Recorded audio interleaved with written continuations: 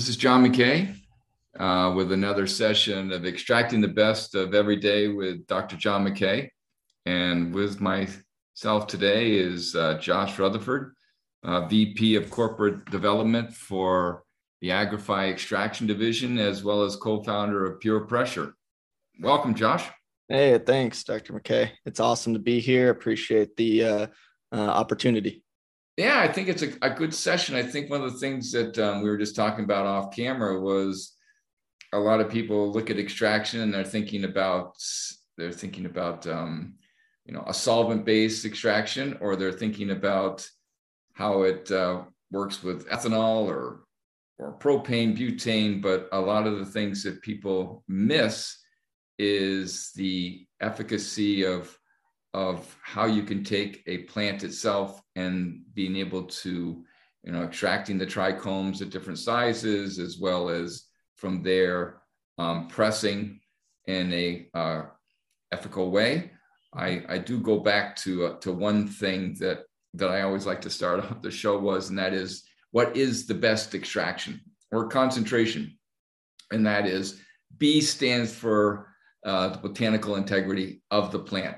And it doesn't matter what the plant is. In this case, we're going to be talking a lot about cannabis, but it's the integrity of the natural components. After that, if you want to start to do other things with them, start to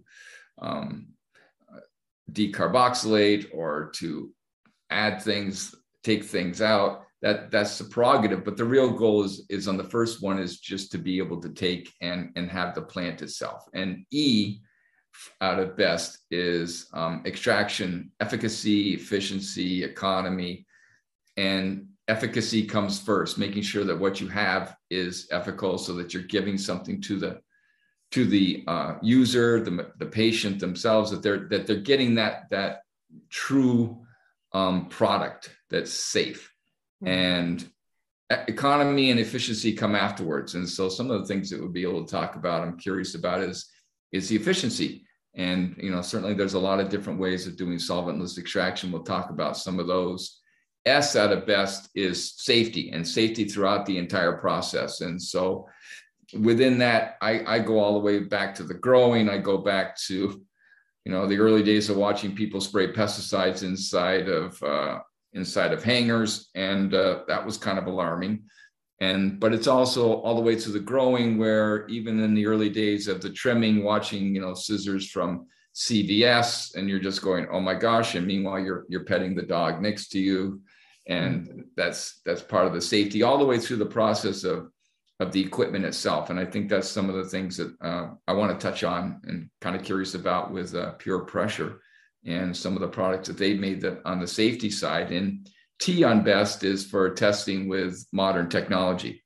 And that not only goes with the testing of the product itself, whether it's a COA or the process, but also, when you're designing something, is it going to be safe? And so that you have the ability of making sure that something under a certain amount of pressure is not going to break and spray everything all over the place. And I think those are some of the things I'm curious about too. But as I go through, before I even get to the part of the components themselves, I'm always curious about how someone moved into this technology. And I'm the old guy, so I'm 68 along the way. But as I'm going through, I'm watching these young inventors come in with some true CAD designs and other things. But I'm guessing it didn't start off with a CAD design right off at first. No. How'd you get into this? Yeah, always been very passionate about the plant since the very early on days in the industry. I was fortunate enough to go to University of Colorada, Boulder. Was engrossed in Colorado's market, which was the first to legalize and go medical. So it was an amazing opportunity to hop into the green rush, as I like to call it, on the early on days. It was started in the growing and being so fascinated, by the plant. And, it was the trichome heads, when are they ripe? And, people are growing for genetics and breeding, certain genetics for different types of extraction, let alone flower. and you can have the best of all worlds. And I strongly believed that. And there was people doing hydrocarbon extraction. There was people doing, going straight to distillation through like an ethanol process or, a CO2 process. But solventless wasn't, known for being a viable type of, extraction. And so me hearing that, with the entrepreneur mindset, basically, looked at what people were doing in the hydrocarbon community, the technologies that we're able to adopt. And, I think that's key here. I'm not about repurposing equipment. I believe that, the industry needs industry specific equipment, because of the finicky and finesse associated with the different types of genetics. There's a right time and a right place for every single genetic. And I think the breeders right now and the push that they're making right now, will be having grows that can go to all three types. And it's going to be up to those growers, whether or not they want to sell to a lab or they're fully integrated or they want to take it all the way to flower, whatever the best situation is for that grow in today's market. Because as we know, depending on which state you're in, it's like a roller coaster up there with the pricing. It is. And there's three things that always come to my mind. There's speed, scale, and selectivity. Mm-hmm. And through those processes, I mean, if someone's doing collecting the trichomes and selecting the trichomes from a specific variety or strain, and then from there making their own product at home, mm-hmm. That's pretty much how I'd first seen a lot of the different water hash or different types of collection of the trichomes. And on your side, starting off with the plant itself and understanding, okay, this is how the trichome is grown. This is the chemical biosynthesis of the CBGA. So I'll start off with CBGA or the terpenes. And then from there, you go through the synthases. The synthases make the next specific isomer of a cannabinoid, the THCA or the CBDA. And what you're trying to do is capture that on from what I hear or what I feel from you, and that is B. B is the very most important part of best for you because it moves into the E. Yep. And so you're collecting those trichomes. So from a different variety of plant, do you see what is the trichome for our audience? Yeah. So I mean, when you have a stalk, you have a neck, and you have a head. Now the head is what we all consider full melt bubble hash, and that's if you're going for ice water types of extraction. And full melt would be that cleanest, bubble hash experience. And that's normally between a 72 and a 120 micron head size. So basically you have different screens as you go through your ice water extraction. So you have all your biomass, you're agitating it with ice water, and then you're filtering it in multiple areas of basically like a filter stack. So you'll have your 220 up here and your 25 down here and a bunch of different grades in between. Now, as you're filtering that water through, those heads based on the size, whether or not it's a broken head, a stalk, or just that entire head, which is the goal. Now, those heads are very delicate. If they're mishandled, they basically just explode. They literally are, you can ruin your full melt bubble hash just as much, growing it, harvesting it, agitating it. So all of those are crucial components to having success in ice water type of extraction.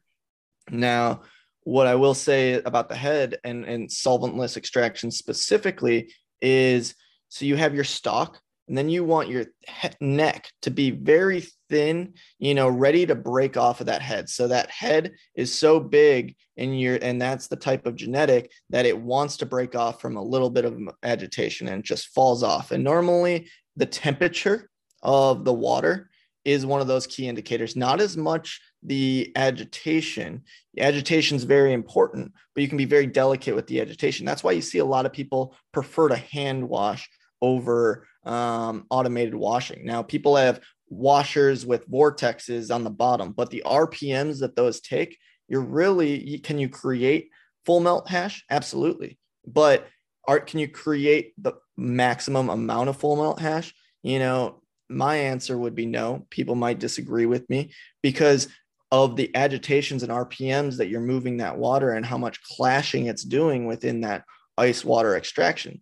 That's why when we decided to develop our ice water extraction automated unit, we went top feed, trying to replicate what people are doing from a paddle, but having the repeatability, consistency, and recipes and patterns. So basically your patterns that you would pre-record then could be created into a recipe. Now that recipe could be for that specific strain because that's how you maximize your yield of that strain. Now Joe Schmo can come on this equipment now and get that same exact result.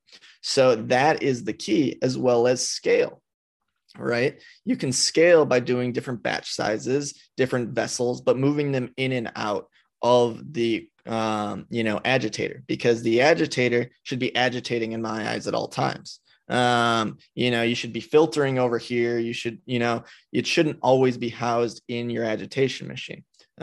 So we took a completely, different angle associated with ice water extraction than a lot of different companies who, would consider us competitors. I really love the push and the innovation that we're seeing in every single type of extraction, as well as genetics and breeding and growing. Like the VFUs are amazing. The hydrocarbon side of things, the way people are automating there is amazing. But, when it comes to solventless extraction, it's the most delicate, and going back to being the viable side of things, not every genetic works for solventless extraction. You have your gelatos, you have your, more chem dogs, GMO, everyone will say GMO hits its numbers, and there's those different components of those genetics. Some things are more water soluble than others. You end up losing a lot in the water and ice water extraction. So maybe you want to go to maybe a SIF type of technology. Now, going back to agitating on a micron level, you're collecting all of those heads. And like I said earlier, 72 to 120 is going to be your full melt. You'll see when you're scooping it out, because then you're going to place it into trays, and then it's going to go into a freeze dryer. And that freeze dryer is going to freeze dry for 24 hours, 12 to 24 hours. And then basically you'll pull it out. You'll keep your full melt if that's what you want to do. Or you can just bring it all to rosin, and you'll have your 25U, you'll have whatever micron stack that you did for your ice water extraction, and then you'll be able to go into your press. Now you can keep those isolated into those microns. You can combine them, whatever the user wants to do at that point, or whatever makes sense for their business model, right? You could make bubble joints from it. So a lot of different components. And then when they're going and pressing that, they're basically liquefying that trichome, those trichomes, the stalks, the heads, depending on whatever they're putting in that press, using heat and pressure to press down on that bubble hash to get a higher yield. Can you press flour? Absolutely. You're going to end up with your traditional 10 to 25% yields. But when you concentrate into bubble hash first, not only do you have multiple SKUs you can create from that bubble hash, but you have multiple SKUs that you can create post-production and have different grades of different types of rosin. Now, to make all your other SKUs that you see, diamonds, pens, all of those things, that's all post-processing from what you end up pressing. So when I'm looking at each one of those, there's a couple of things that come to mind. Number one is physics. just because I'm leaning towards the science side, and the other side is random analogies. And so it does seem like you've gone into the spring pond and collected the tadpoles. Yeah. And you're trying not to kill all the tadpoles, but you're still trying to get them out of the I won't call it the seaweed, but the algae that's growing in there. And I'm not sure that fits at all, but it's a word picture that came into mind, and I had to articulate it or I'd just die. So you're taking the tadpoles, you're being careful with them, you're making sure they're okay, so that later you can either sell them as frogs or you can crush them up. It's either side. But when you're looking at that analogy of now taking those trichomes, and if you want to bring them into a rosin, for example. So my first experience with that was doing my own home chemistry and taking out my GE clothes iron and bringing it up to a certain temperature that was acceptable that I could see, and then putting it on wax paper and then 2 layers of the wax paper, because you don't want it. If you got to iron your clothes afterwards, it's a tough go to have spreading rosin all over your shirt, and everyone notices. It's kind of like walking into a cat store with cat food on you, catnip on you. And so when you're bringing that technology, what were the steps that brought you to decide that this was a good idea to bring in, chemical engineering? Yeah. I mean, so my business partner in the venture, Ben Britton, he was a mechanical engineer, and I knew the plant very well. So when we got together, we wanted to figure out, everyone's methodology was, let's get it to, about 200 degrees and let's hit it with as much pressure as we possibly can. And we're like, whoa, all right, let's take a step back here.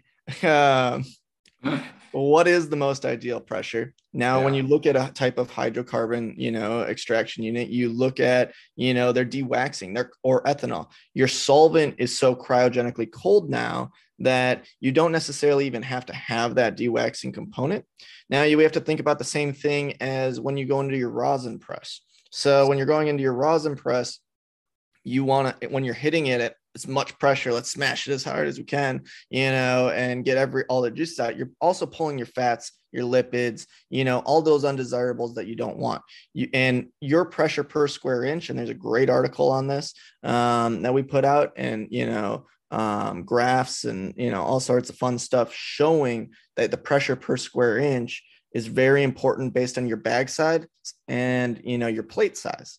So it's always on your bag size, not necessarily your plate size.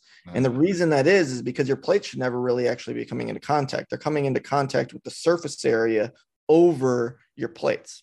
Now, also a thin and narrow, you don't want square. A lot of people are repurposing, let's say, hair straighteners or t-shirt presses, to be doing these types of extraction. Well, that's all fine and dandy and everything, but I was frustrated with another venture of mine, of wanting to be in solventless extraction, which is why, we're like, all right, we got to make a rosin press, the ice water, and then we're going to get to ice water extraction, because there wasn't the viability and there was that stigma associated with solventless extraction. That just couldn't be, there's no way that this type of extraction was getting that stigma, because in my opinion, it is the cleanest, purest, type of extraction, most flavorful that you can be able to consume. And I look at it versus organic versus non-organic food that you buy in a grocery store,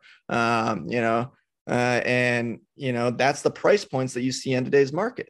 You go into any dispensary, it doesn't matter where you are, your solventless extraction is going to be fetching that top dollar. Now, solventless extraction versus, like a hydrocarbon extraction, they're both great, but you're basically comparing to an organic or non-organic produce that you might be buying in your grocery store. And that's the price points that I think we'll continue to see today in today's market and beyond. And, the more breeders who are breeding for, all types of extraction and flower and combining that, it's going to be up to the extractor or up to the grower where they bring that product each time to fetch the highest dollar and make their business the most viable. It is really important, in my opinion, to have industry specific equipment again and be looking at it from a scientific standpoint.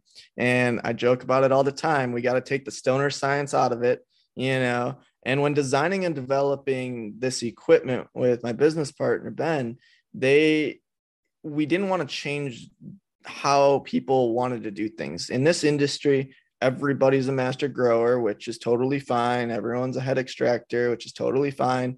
So I'm going to give you the best equipment possible and you can operate it. I want you to be able to operate it the way you want to. I'm going to tell you how I think you should operate it. But hey, play with it the way that you want to. And, please give me the feedback. I'm not saying I'm 100% right. I want to be proven wrong. I want you to innovate, on this piece of equipment and have the ability to do it. So the way that you're able to control this equipment, far outweighs using a hair straightener or a repurposed t-shirt press or those type of things, as well as you can build recipes. Like I was talking in the ice water extraction, same type of methodology in the rosin pressing, where you can build recipes per strain in different stages. So, how it goes through, what pressure you're hitting at, you can have a first press, second press, because I'm not saying don't hit it with everything you got. What I'm saying is first press, maybe don't pull those fats and lipids. So you can make your premium grade A, first press, then hit it with everything you got, make your second press, because there's a customer for both. You look at it like a red label to blue label, depending on, where you're at, and what you want to drink, that's where you're going to end up going in your price point that you can hit. I think it brings an interesting facet to the industry, and it allows, based on what I've seen, it allows you to have a price point for the customer's need, whether it's personal or whether it's a small business or whether it's a larger business that's providing products for a dispensary. And that company is going to want to have a reproducible product that's going to the dispensary. Mm-hmm. Each one of those things becomes important. So you have the FP, SP, and TP. I guess TP would be toilet paper. That'd be your third press. But as you're going through each one of those, you have a product that they're willing to understand where that comes from. Mm-hmm. I think the other part that I had seen as a word picture, and that was, you have your lasagna noodle, or know where you're going with this. Yes, and then you have the thin ones. So because it allows you not to have so much heat based on pressing, because there's going to be welcome to the 3 laws of thermodynamics. I'm sorry, it still works for cannabis. The 3 laws of thermodynamics are not exclusive to, the chemistry laboratory. But when you do that and you press something, you're going to generate heat. There has to be a release of energy. And in this case, entropy and enthalpy, delta G, it all works. Mm-hmm. And so is that why you're using thinner plates and then multiples of those? And how does that? And I'm sure that the blog, I have not read the blog, but I'd be interested to see how the blog correlates to that sort of information. So each plate size that we release in each of our pieces of equipment correlate to a certain tonnage within that equipment. So if you max out that plate, our goal was, if you max out the bag size that fits within that plate, that you would be able to achieve that maximum PSI in order to get the best of the best types of extraction. So we built our press around, that, which is why we have a 5 and 7 ton press instead of some of the 20 ton presses that you see out there. We also decided to build on pneumatics. instead of hydraulics. Now, if you go into a lot of food grade facilities, you don't see a lot of hydraulics out there either. And as well as the material, we take very seriously, the compliance that is going to be coming down the road within the meshes that you're using. You look at tea bags, you look at all sorts of different consumables that are food grade, but does it fit for this use? And when going into how your plate size correlates and your temperatures, we still leave that up to the user to set those parameters based on what they want to do. But, we definitely give them, a good starting point with some presets. And you can preset, and save so many recipes for so many strains. You might be able to fill out your entire genetic library within the press. So any person at that time can come in and press. Now, you already know if there's a variable in your grow. So you can correlate that to maybe it extracted different, or maybe there's no variability in your grow and you ran that same recipe. Well, now you can, talk about your user of that piece of equipment, not necessarily blaming the machine or, the product itself. It's taking the guesswork out of it. And I think that's what's the most important in the industry right now, is that data associated with repeatability and consistency. Because as I look at that, if I was to look at it on a simple form, then I would have most people saying, well, how tough can it be to make a press? I mean, how tough can it be to make a press, for goodness sake? Yeah. And I can do that. You can. But when you're a company and you're providing products for a dispensary that's got a rather large name, and you can look at some of the dispensaries out there that have significant coverage across the United States or across the city, the last thing they're needing is providing a solution. They're not going to provide an avenue for someone to sell their material if it's not reproducible and the customers don't have a good satisfaction. I'm guessing. Yeah, exactly. It's like that In-N-Out burger, it tastes the same in Vegas as it does in California, and that is important, so, and that's why I think that they've spread so, so slow, and, there's a lot of them out there, but they, want it to, hold that same taste, that same flavor, and that same business model. And that's what we need within our genetics, our, recipes, all of those things. Because if you're going to an MSO and that's who in your state and you're going to buy it in another state, you should be able to have some of those consistencies throughout that product. Same thing going back to red label to blue label. It doesn't matter what liquor store you're going to buy it in, it tastes the same. Which is why I'm not a big fan of In-N-Out burger. There's different products I like of it, but I'm not a big fan of the French fries. I don't know why. I'm right there with you. I'm not. I just, maybe In-N-Out burger will send me a coupon and see if they'll change my mind. But I don't know why it is. Talking their burgers, not their French fries. Let's be clear here. Let's be clear. I don't know. But the reason I won't go to an In-N-Out burger and order French fries is because I know they are reproducible from place to place. Exactly. What do you got? Exactly. What do you got? So as I'm looking at that, so then through this model, you and Ben started this, and from my understanding, it started at just a social event, and then from there, thought maybe you might make a couple of these, and maybe a couple of friends would buy them, and out of serendipity and either good luck or bad luck, it's turned into a significant business that it actually, by the time it was done, caught a major organization called Agrify, and they came in and made another major investment. But it wasn't as though one day you guys were sitting at a breakfast table in a breakfast restaurant and said, "Hey, Boulder, what the hey, we ought to make one of these." And Agrify called up and said, "Wow, this looks like a good piece of paper on a napkin. Let's go with it." So yeah. What was that route? Oh man, I mean, it was a journey. So, we made a Frankenstein model to kind of prove some of the scientific backing that we thought about. And we put some, made it pretty on a CAD image, to make sure that we knew, we had the frame, we had the structure, we had everything that, we needed to make it into a product. And we're like, okay, let's see what the market thinks about it. So we released it on Instagram, and you're like, throw it at us, folks. And the inquiries were unbelievable.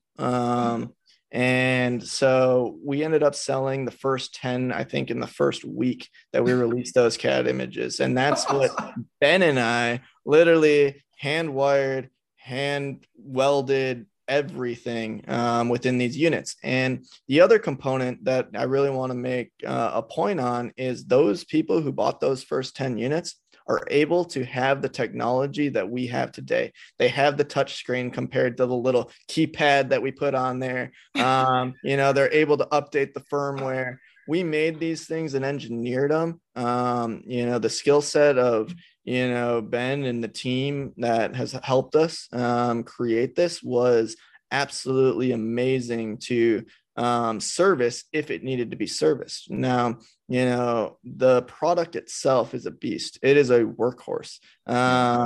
It shouldn't have any issues or errors or anything along those lines relating to, not being the next iPhone, for example, where it's obsolete the next, year. Yeah. And, the customer service support, behind the products is there. If our customers are having issues, we also have, training and consulting, to make sure that, our customers are successful, within our equipment, because, cannabis is a learning curve. Solventless extraction is a learning curve.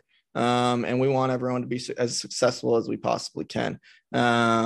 It's really an interesting industry and how it's shaping out. I am very excited to be a part of it. It's a blessing that we grew it into what we did. So we started the company in 2015, and we were acquired, Jan 1 of 2022.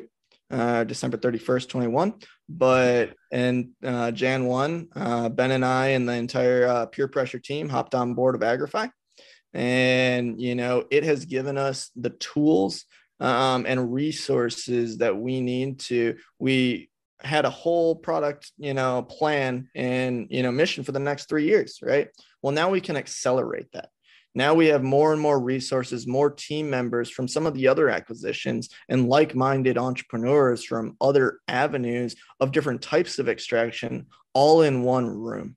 It is truly remarkable to be working with the people that I get to work with, which is one of the main, reasons of when Agrify approached us, of taking them very seriously on what they're trying to accomplish in the cannabis space, because what their vision is exactly what this industry needs. And to be able to be at the forefront of that and continue to be able to be a part of the corporate development of that and the industry is a blessing to me.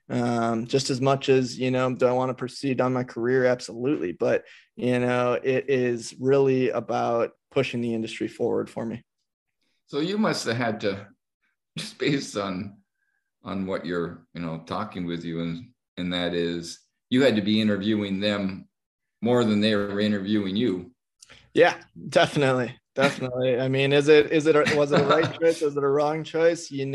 I wouldn't, take anything back. I think it is a great opportunity to be moving forward with Agrify and its partners, because it is going to take over and be the number one. We are the world's largest equipment manufacturing company out there. It is just a tremendous opportunity. I can't say enough good things about what Agrify is doing and has done. So you get to be a Joshua amoeba.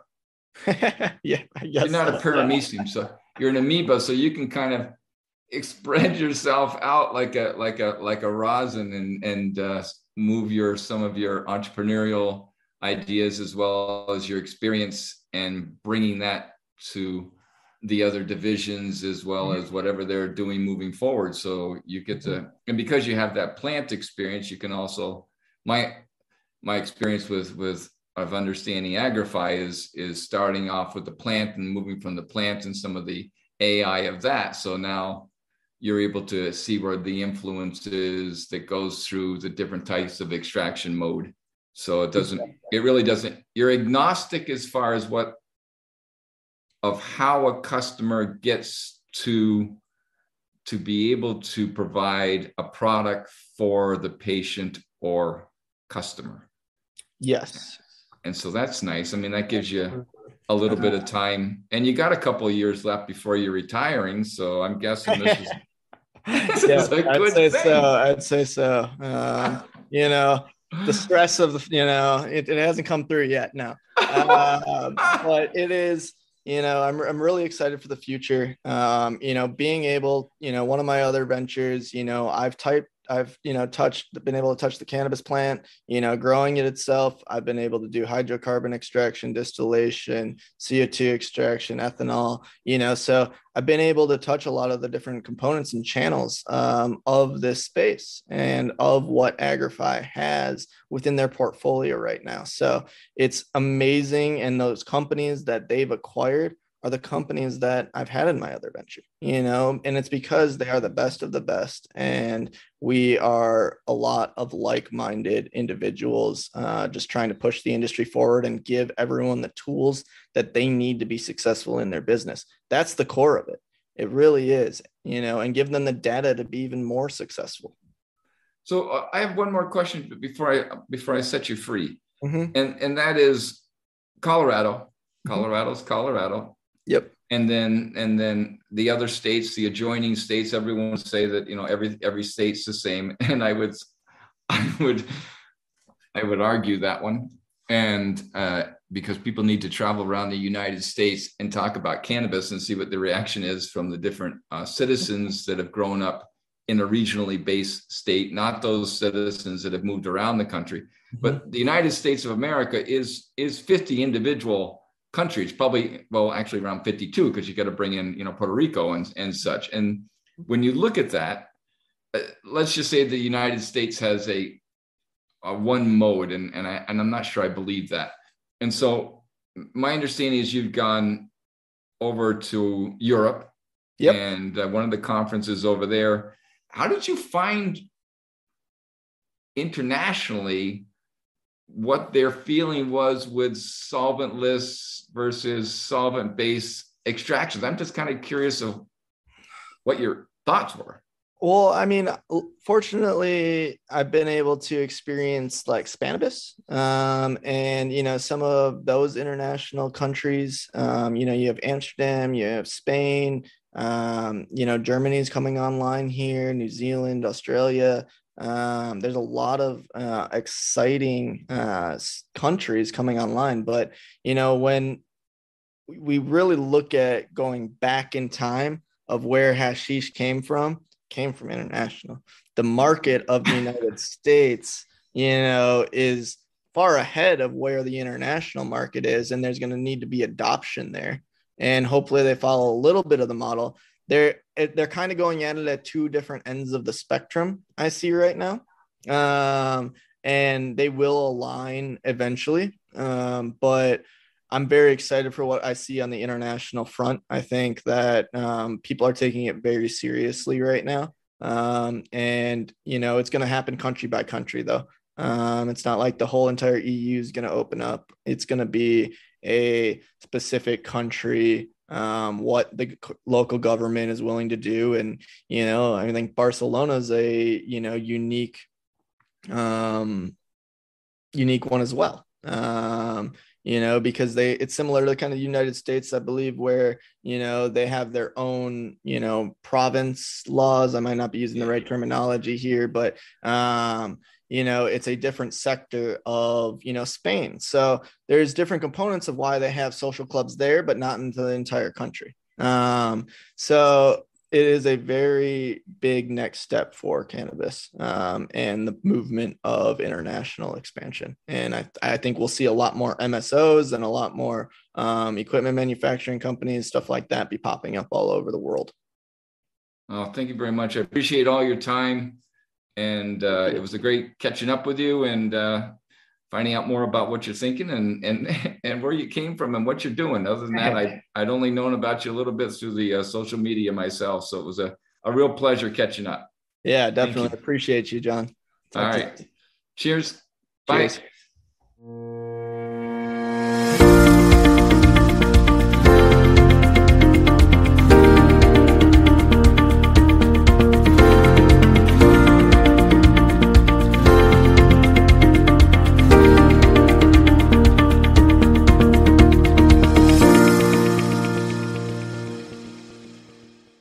Thanks for listening to today's show.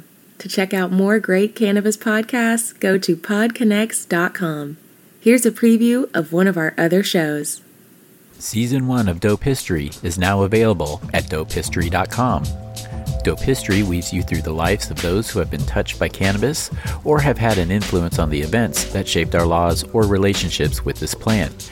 You'll hear tales from Frenchie Cannoli, Keith Strop, Eddie Lepp, Tom Alexander, Ed Rosenthal, Wolf Seagal, Jorge Cervantes, and Tommy Chong. Available now at dopehistory.com.